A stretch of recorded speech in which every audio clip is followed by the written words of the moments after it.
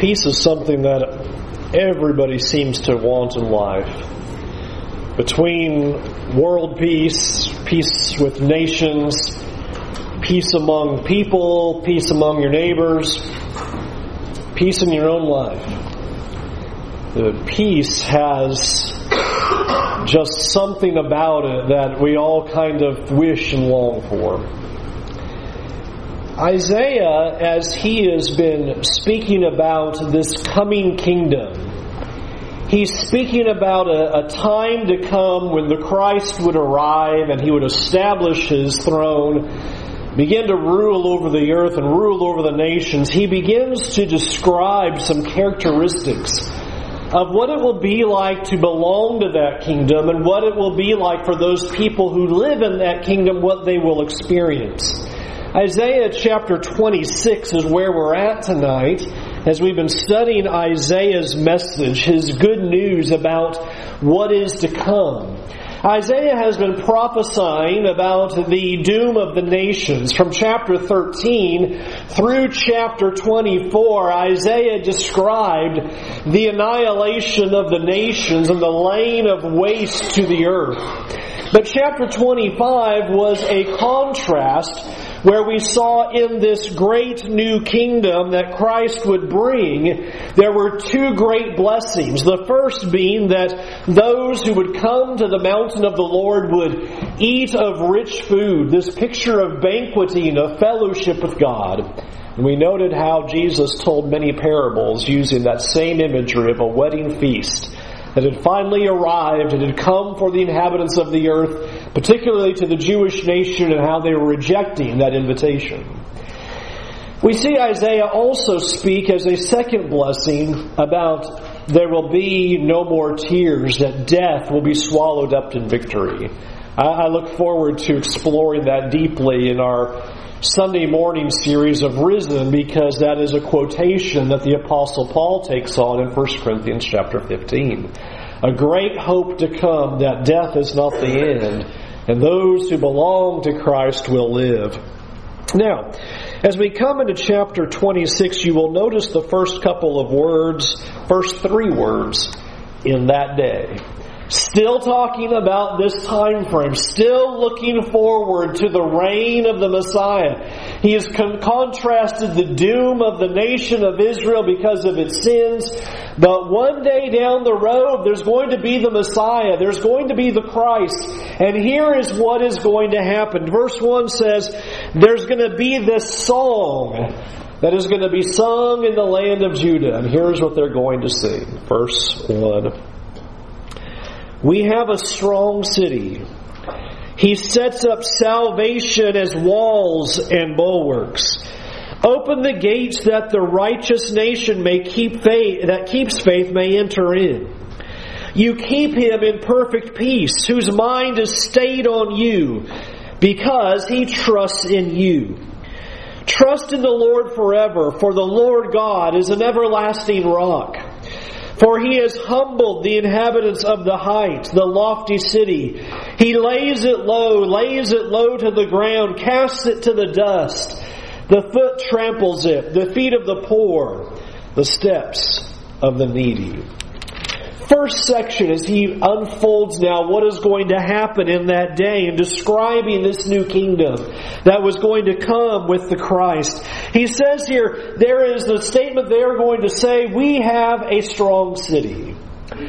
That is probably an image that is totally lost on us anymore in our society, of the necessity of a strong city. But you needed a strong city in that day and time. You needed a city that had high walls, that had great towers, that was a mighty fortress with powerful armies, so that you could defend and protect the inhabitants of the city from being attacked from enemies all around.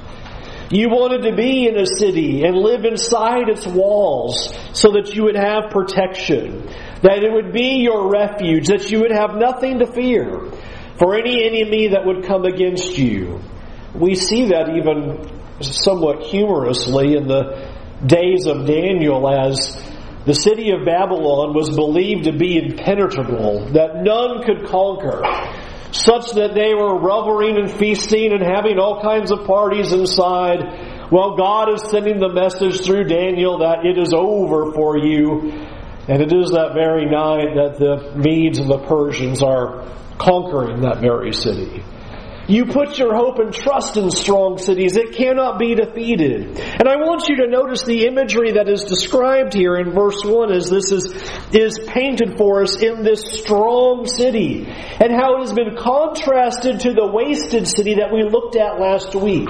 That the ways of the world, the cities of the world, this imagery that reflects anything that stands against God, that does not put its trust or hope in God, is being utterly destroyed by God. We saw in that image last week how Isaiah prophesied anyone who would stand against God is going to receive judgment.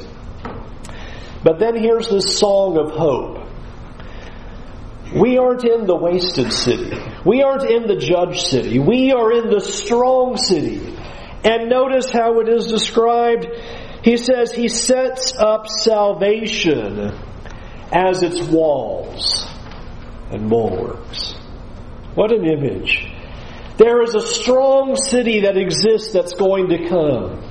The people who are in that city are going to be safe. And the walls of this city are not high towers. They are not thick walls that you could run chariots on or anything like that. The walls of this city, the thing that protects the inhabitants, is the salvation that God has built. That's the image. Here is this beautiful picture that the strength of this city is not found in humans. It is not found in the power of humanity. It is not found in some kind of vast army. It is found in the strength of God, who has built these walls with the salvation that He offers. All the other cities of the earth are being laid waste in Isaiah's vision. But there is one city that stands strong. There is one city that cannot fall. Who are the people that get to enter into this glorious city? Notice it in verse 2. Who gets to come in through the gates? Notice it is not just an individual. It is not just one or two people, but he pictures a whole nation. There is going to be a whole group of people who are going to belong to this city. He calls them a righteous nation there in verse 2 that keeps faith. The ones who are faithful to the Lord. And there is not going to be just a few, but he describes them as a nation unto itself that are going to enter into the gates, and they are going to be protected by God. The strength of that protection is the salvation that God gives to those people, such that they dwell in security. In fact, notice verse 3, what they dwell in. It says they dwell in shalom, shalom. I think all of our translations say perfect peace. It says they dwell in peace, peace. And the reason why all our translations say perfect peace is because when you double it, you mean it is perfected. They will all live in shalom, shalom. They will have perfect peace in this city. There will be rest there. There will be real stability, real peace in the lives of those who are dwelling in this city, who put their trust in God, who are faithful to the Lord, and whose salvation of God, that's what they rely upon as their strength. Think of the contrast of what has happened. Isaiah is prophesying to the nation of Israel and Judah. They have put their hope in Assyria to be able to defend them from these enemies. They've in previous times put their hope in Egypt to be able to deal with the enemies. And here Isaiah says, you know what's going to happen? I'm going to have a righteous nation, a faithful people, and they're not going to put their trust in these false nations, false peoples, false cities. Their walls are going to be the walls of salvation that God builds. They're going to trust that it doesn't matter what the odds look like. It doesn't matter what the enemies are, or who they are, or where they come from. The walls are the salvation of God, and there's nobody that can penetrate that wall. That's what God would want these people to do. When God had come to Ahaz and says, don't worry about them. They're two smoldering firebrands. Don't worry about them. And they did not believe in the strength that God was offering them. He says, I'm going to have a people who will believe in that. And recognize the imagery that's being given to us. There's no peace outside of this city. From chapter 13 all the way to chapter 24, he has described nation after nation, city after city, falling. Chapter 24, the whole earth is laid waste, he says. Why is he doing that? Because he's trying to get all the readers to understand the only place to find peace, the only place to find stability, the only place to have any hope in this life is in God. He is the only place that it comes from. To put our hope and trust in anything outside of who God is utter failure and will be utterly laid waste. And we're going to look at how Isaiah explores that quite a bit. I want you to feel what it means to live in security in a secure, strong city like this. What God is telling His people. Only when you are living with Him, that your trust is inside the walls of salvation, can you truly be at rest no matter what happens in this life. Only when your hope is completely bound in God and not bound up in the things of this world, bound up in the cares of life, not worried about the physical or the material, but truly bound in God, only then can you truly find the peace and stability that Isaiah is picturing, no matter what happens. No matter how sick we get. No matter how out of the blue death may strike. No matter how awful or terrible circumstances might be. The only time there can be peace is a recognition that my hope is not in these things, but only in God. And that's why he uses such powerful imagery like in verse 4, the Lord God is an everlasting rock. What a picture. We have a song, everything else is but sinking sand. Yeah. There's only one rock. There's only one foundation. There's only one place of stability in life. That's only in God. To look for our hope and stability, for foundation, for something to stand on, in anything else is utter misery and failure. Notice how he pictures this as well, because he says there in verse 3, you keep him in perfect peace, whose mind is stayed on you, because he trusts in you. He pictures what it looks like to live inside this strong city, be protected by the walls of salvation of God. Our minds are not focused in this world. Our minds are focused squarely on God. And our trust is squarely on our Lord. Everything else in life is movable.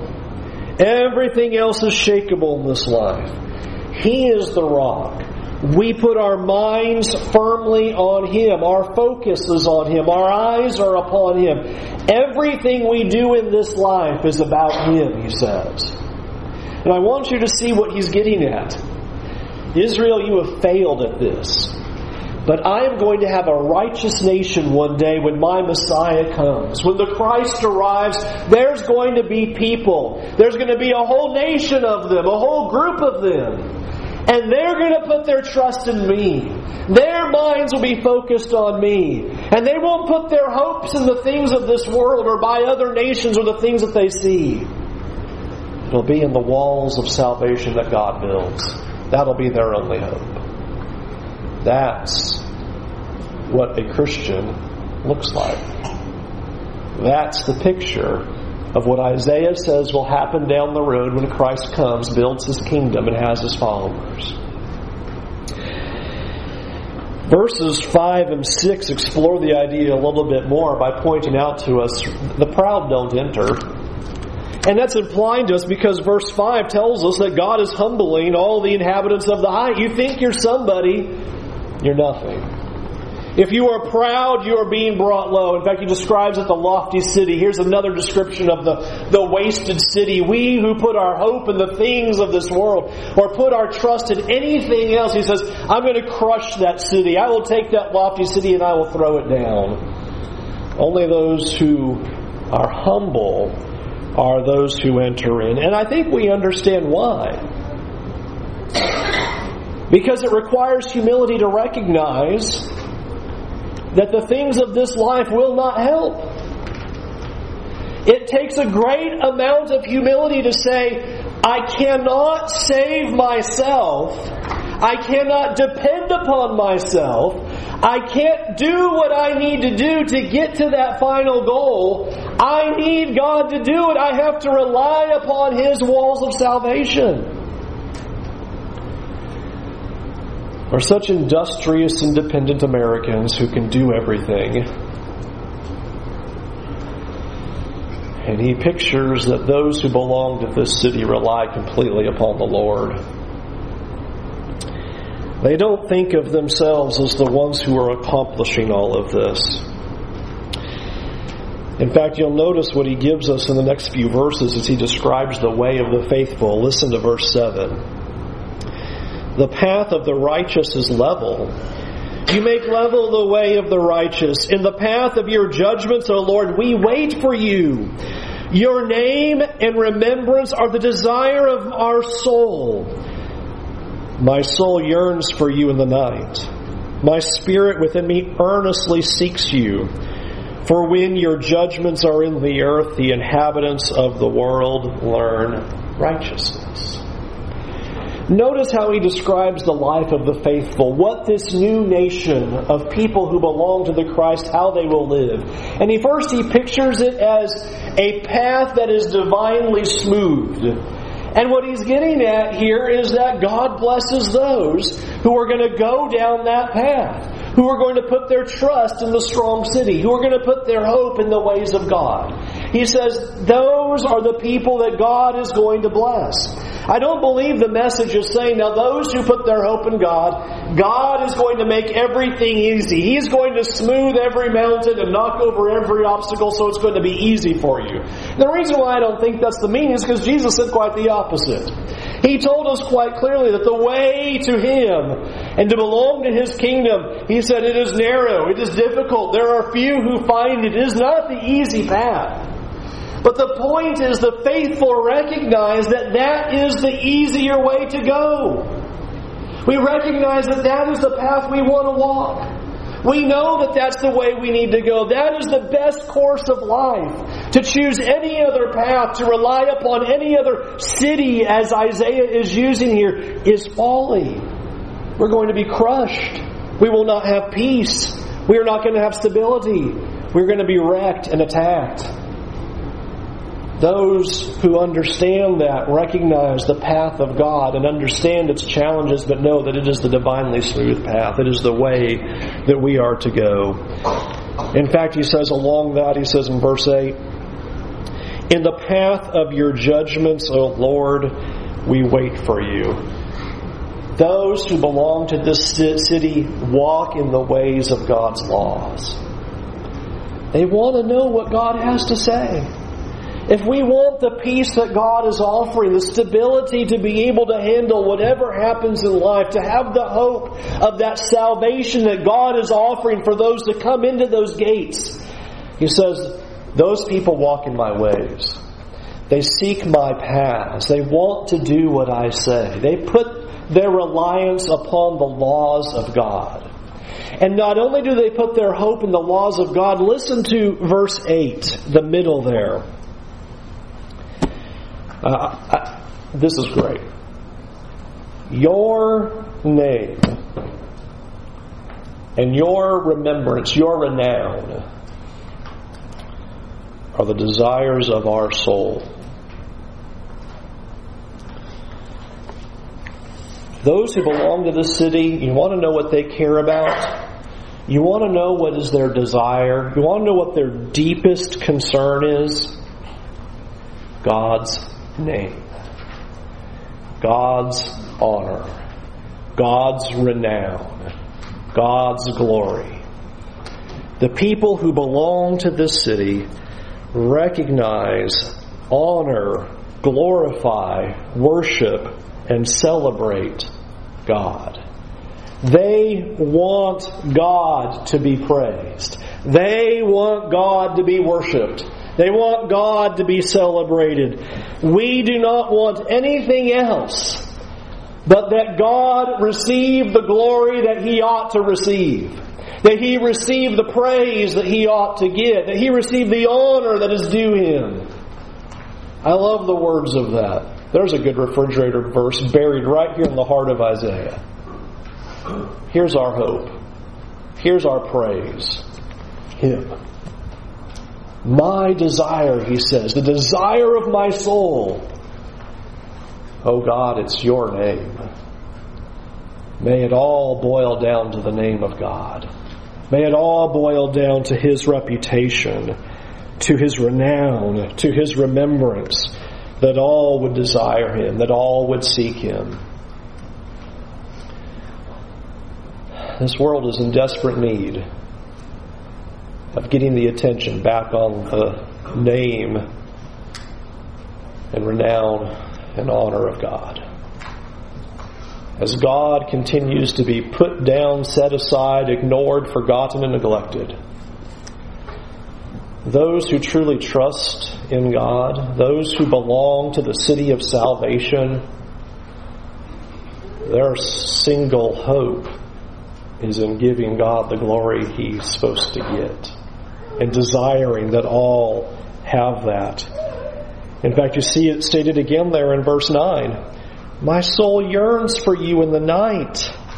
My spirit within me earnestly seeks You. These are the lifestyles of the faithful. This is their one focus, their single pursuit.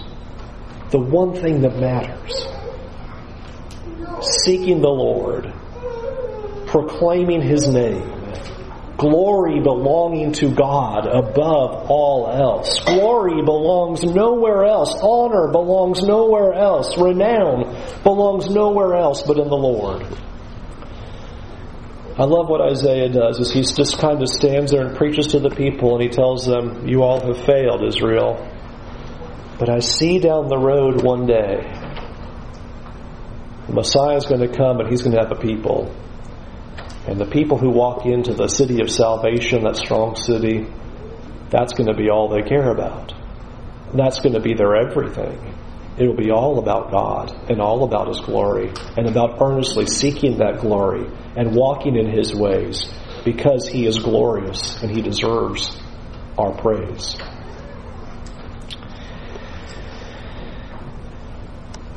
Watch the turning in verse 10.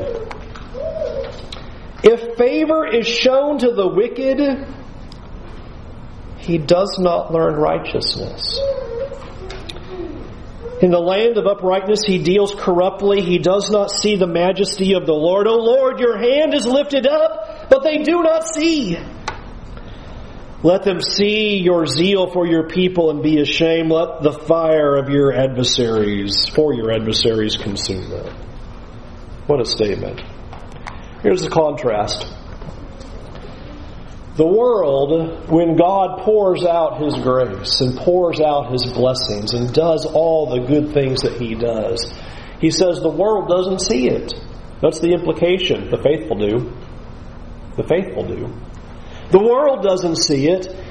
And God, here Isaiah says, these good tidings and blessings and grace of God is supposed to cause people to come to righteousness. They're supposed to see all that God has done. And this is going to propel them to come into the city. But He says they don't do it. They don't see it. They don't see all that God has done. They don't see His glory. They don't see His grace. They don't see His activity. They don't see His blessings. And therefore they're worthy of judgment. They don't see, verse 10, look at the very end of that. They don't see the majesty of the Lord. The faithful see the majesty of the Lord in everything that happens, in all that is around them. The faithful look and see God at work. And I submit to you, that's how we have moved from being the ungodly, the enemies, as Romans 5 would describe, to walking into the city of God, the strong city.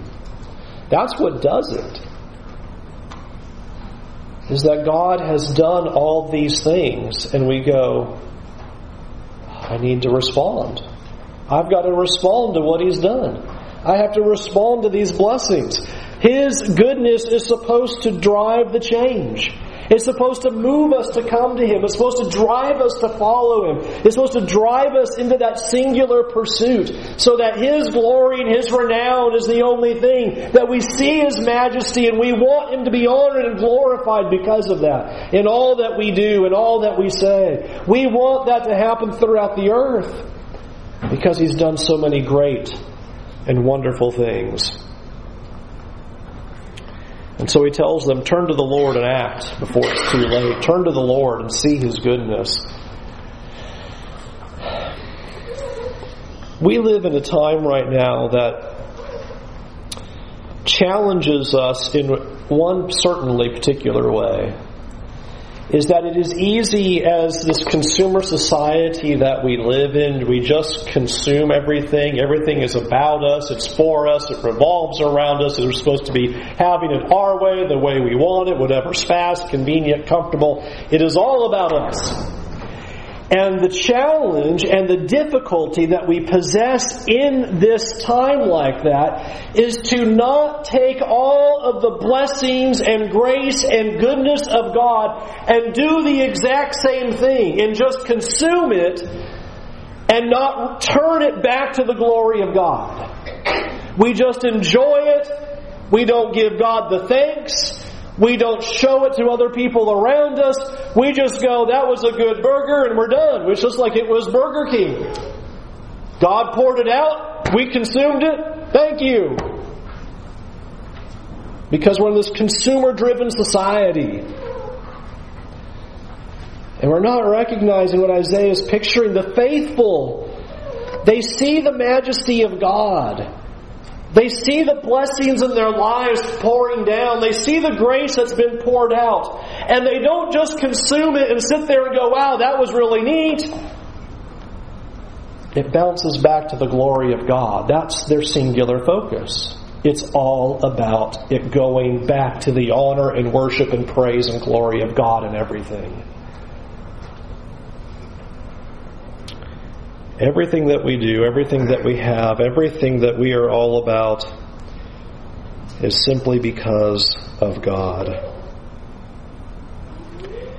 In fact, notice verse 12 even says it that way.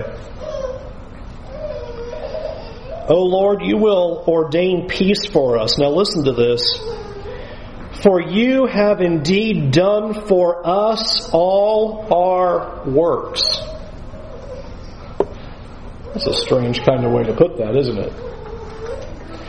You're going to accomplish this. You're going to bring us this perfect peace and security and foundation. Why? Because, God, you're doing it.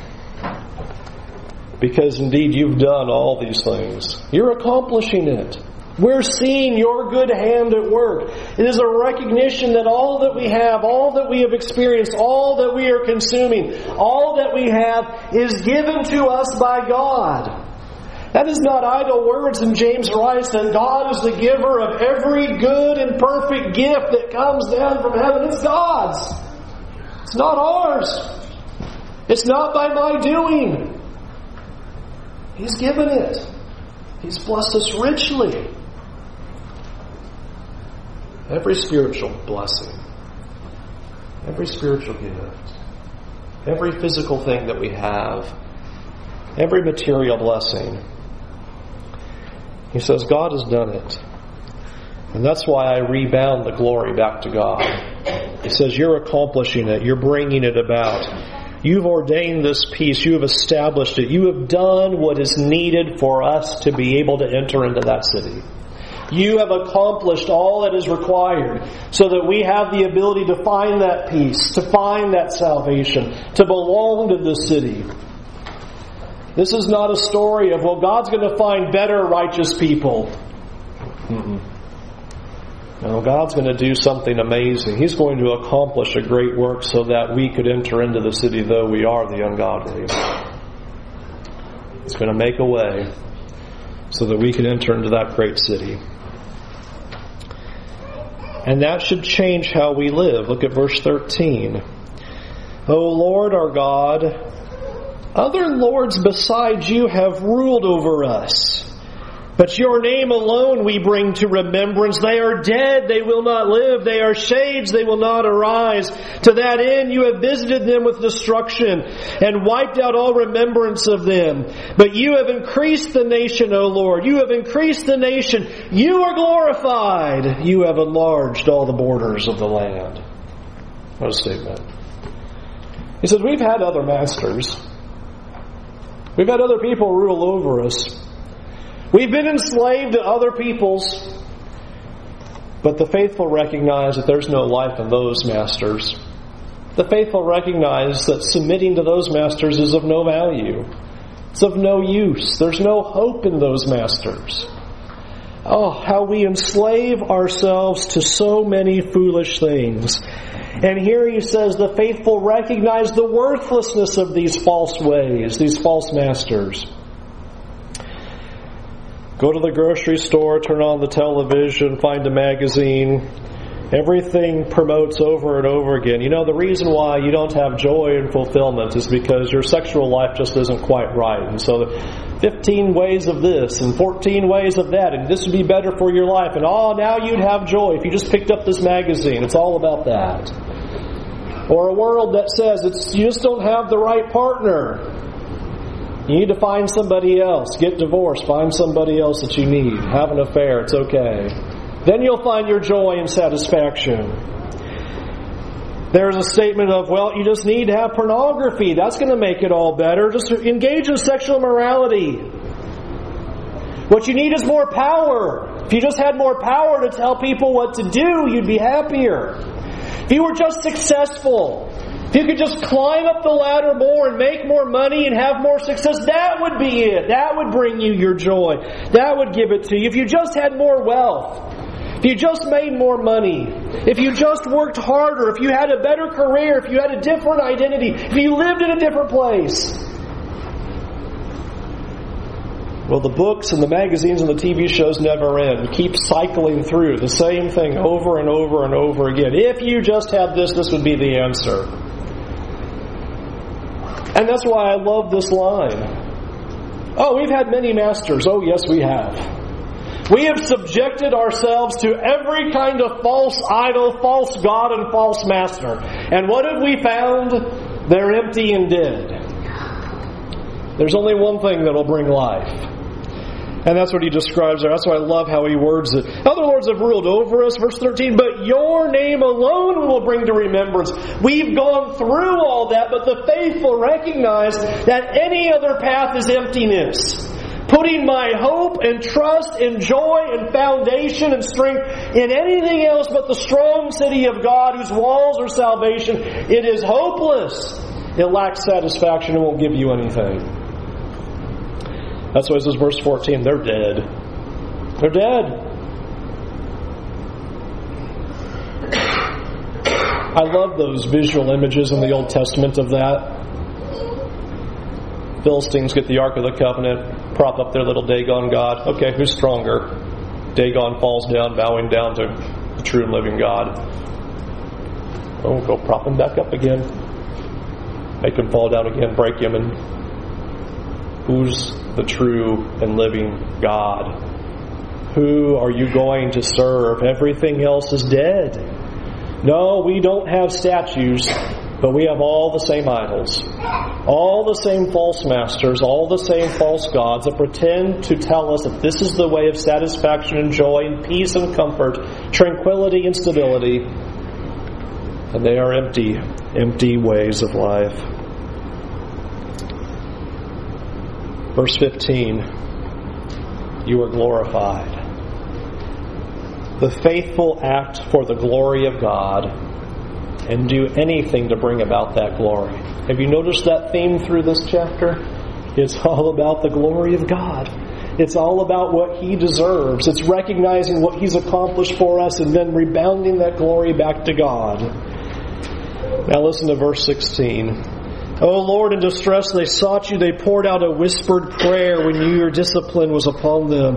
Like a pregnant woman who writhes and cries out in her pangs when she is near to give birth, so were we because of you, O Lord. We were pregnant, we writhed, but we have given birth to the wind. We have accomplished no deliverance in the earth, and the inhabitants of this world have not fallen. This then summarizes the whole problem. Self-sufficiency, he says, it's like giving birth to the wind. That's what he's describing there in verse 18. We tried it ourselves. We tried to deliver ourselves. We tried relying upon ourselves. We tried to accomplish it ourselves. So it didn't work. Says all we got was the wind. I love that the teacher of Ecclesiastes uses that same imagery. Same imagery. As you pursue everything there is in this life, he says, you all know what you're doing. Chasing the wind. You're giving birth to the wind. You're just chasing it. You don't understand that we cannot bring the satisfaction to ourselves that our soul desires. This self-sufficiency does not bring what we think it's going to bring. In fact, he describes two things that it in fact does bring. Number one, he says it brings God's judgment. When we do not put our hope and trust in Him and put all the glory back to Him for all that He's done, he says, you want to know what happens? As you depend upon yourself and rely upon yourself, he says, guess what? Well, you get God's judgment. He says, that's what we've experienced. When your discipline was upon them, verse 16. It just puts us in a place of the wrath of God. We try to do it ourselves. It's all about us. And so self-sufficiency brings about God's judgment, and it brings about senseless suffering. We put ourselves into a place where we put ourselves into more pain. He uses the imagery of the travail of labor only to get nothing out of it. Go through all of that effort, all of that work. The point is, our self-sufficiency is completely useless. It is pointless. It has no value. And I want us to recognize what Isaiah is saying, that God can free us from that. Are you pursuing the empty ways of this world? Are you trying to find your hope in something that isn't going to do it? Are you trying to find it in a sin? Are you trying to find it in some material activity, career activity? What is it that you're trying to find in the ways of this world that doesn't cause us, that keeps us, it becomes an obstacle to us from putting our full trust in the strong city of God? What do we think is going to bring us that joy? Is it wealth that we think? Is it comfort? Convenience? Ease?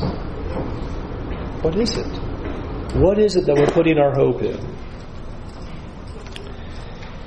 Here's the hope that God offers. Verse 19. Your dead shall live, their bodies shall rise. You who dwell in the dust, awake and sing for joy, for your dew is the dew of light, and the earth will give birth to the dead. Come, my people, enter your chambers and shut the doors behind you. Hide yourselves for a little while until the fury has passed by. For behold, the Lord is coming out of His place to punish the inhabitants of the earth for their iniquity. And the earth will disclose the blood shed on it, and will no more cover its slain. He pulls in what we've seen from chapter 13 all the way through to this point and draws some conclusions for us.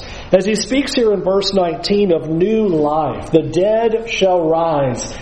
I do not believe he is speaking of in the end time every individual who is in Christ is going to rise, but is parallel to Ezekiel 37. Here is going to be a new nation. There's going to be a new Israel.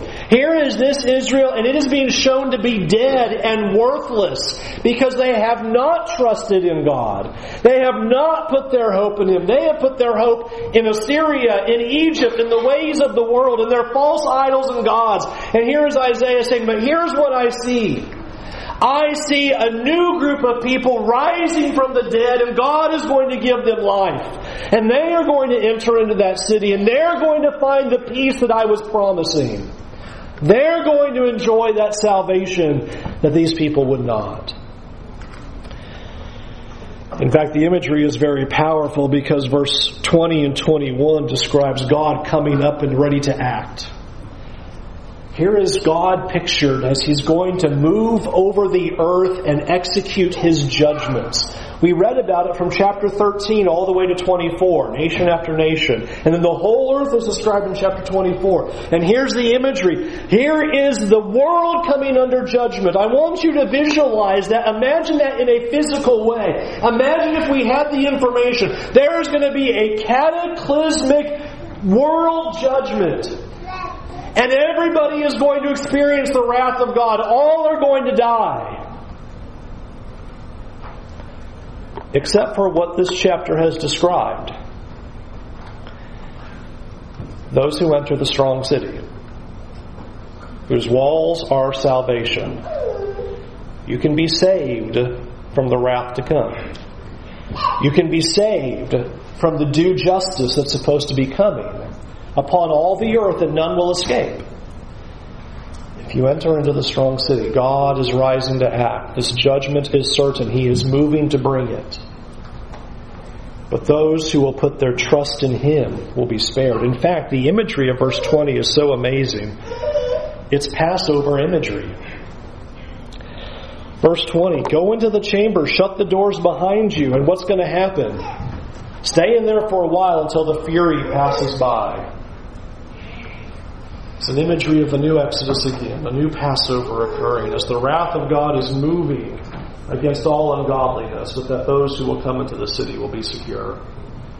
God will pass by. Here's Isaiah saying, I'm looking out to the road down the way. There are people. There is a nation who faithfully trust me, who put their complete reliance upon me, who seek my glory above anything else, who appreciate the blessings and grace that has been bestowed upon them. He says, they shall enter into the gates. They are the ones that will be safe and secure when God's judgment falls upon all the earth. The judgment is unavoidable. Will we be willing to set aside the false gods and false idols, the false ways of this world, the things that we put our hope and trust in, and enter into the strong city of God, the salvation that He is offering the whole world? The whole world can be spared of this. The judgment is certain. But will you come into the gates? And not only are you being spared judgment, He says, I'll keep you in perfect peace. I'll give you the stability. I'll give you the hope. I'll give you the everlasting rock, so that no matter what happens in this world, you know you're with God. And that's all that matters. Nothing else matters. If I'm with God, nothing else matters. But without that hope, I feel the doom. When health goes bad, when things go wrong, when circumstances are a mess, when everything turns upside down. But God's everything. And that's what gives you hope to be like Job, that no matter what happens, naked I came into this world, and naked I go, so blessed be the name of the Lord. Whatever happens, I'm ready, because I'm in the city of God. Won't you come to the city of God? Won't you find salvation? Won't you find true hope, an everlasting rock, a foundation for your life? No matter what happens, thick and thin, whatever goes on, God's your hope. God is your trust. Set aside the false idols. We've had many masters. We've had many false gods. See them for their emptiness. See them as dead, lifeless. They do not give you your satisfaction that they think they'll give you. Only one person does. God. Nobody else. Only God. Enter into the gates with joy. Find your hope there. Turn away from those sins. And won't you come and be immersed in water and have your sins washed away? And have that great hope. Won't you come while we stand, boys?